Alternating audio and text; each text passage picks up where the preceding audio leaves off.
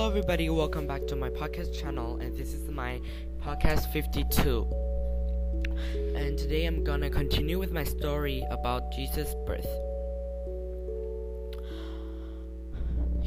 During the wise man's trip, Herod, the king of Judah, met with the wise men and told them to come back and let him know where the baby king was so that he could go worship him as well.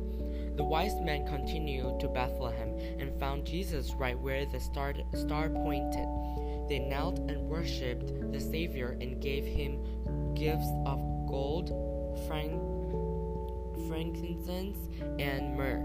They then traveled back home a different way, knowing that King Herod was not intending to worship Jesus, but that he planned to kill the baby. Rejoice in the birth of Christ with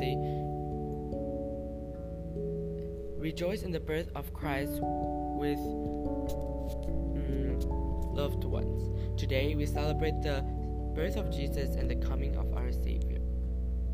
Yes, and this is the story that we talked about in Christmas. Sometimes we will think about Santa Claus.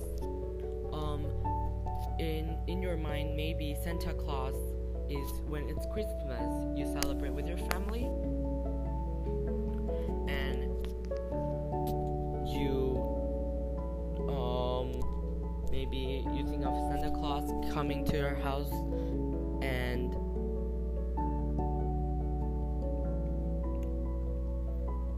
maybe it's just a winter time that you celebrate and it's fun. Maybe you'll think of that. And now let's talk about the story of Noah.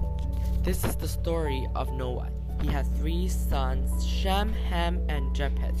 Noah had no faults and was the only good man of his time.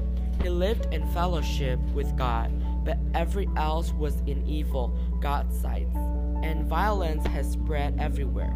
God looked at the world and saw that it was evil, for the people were all living evil lives. God said to Noah, I have decided to put an end to the whole human race.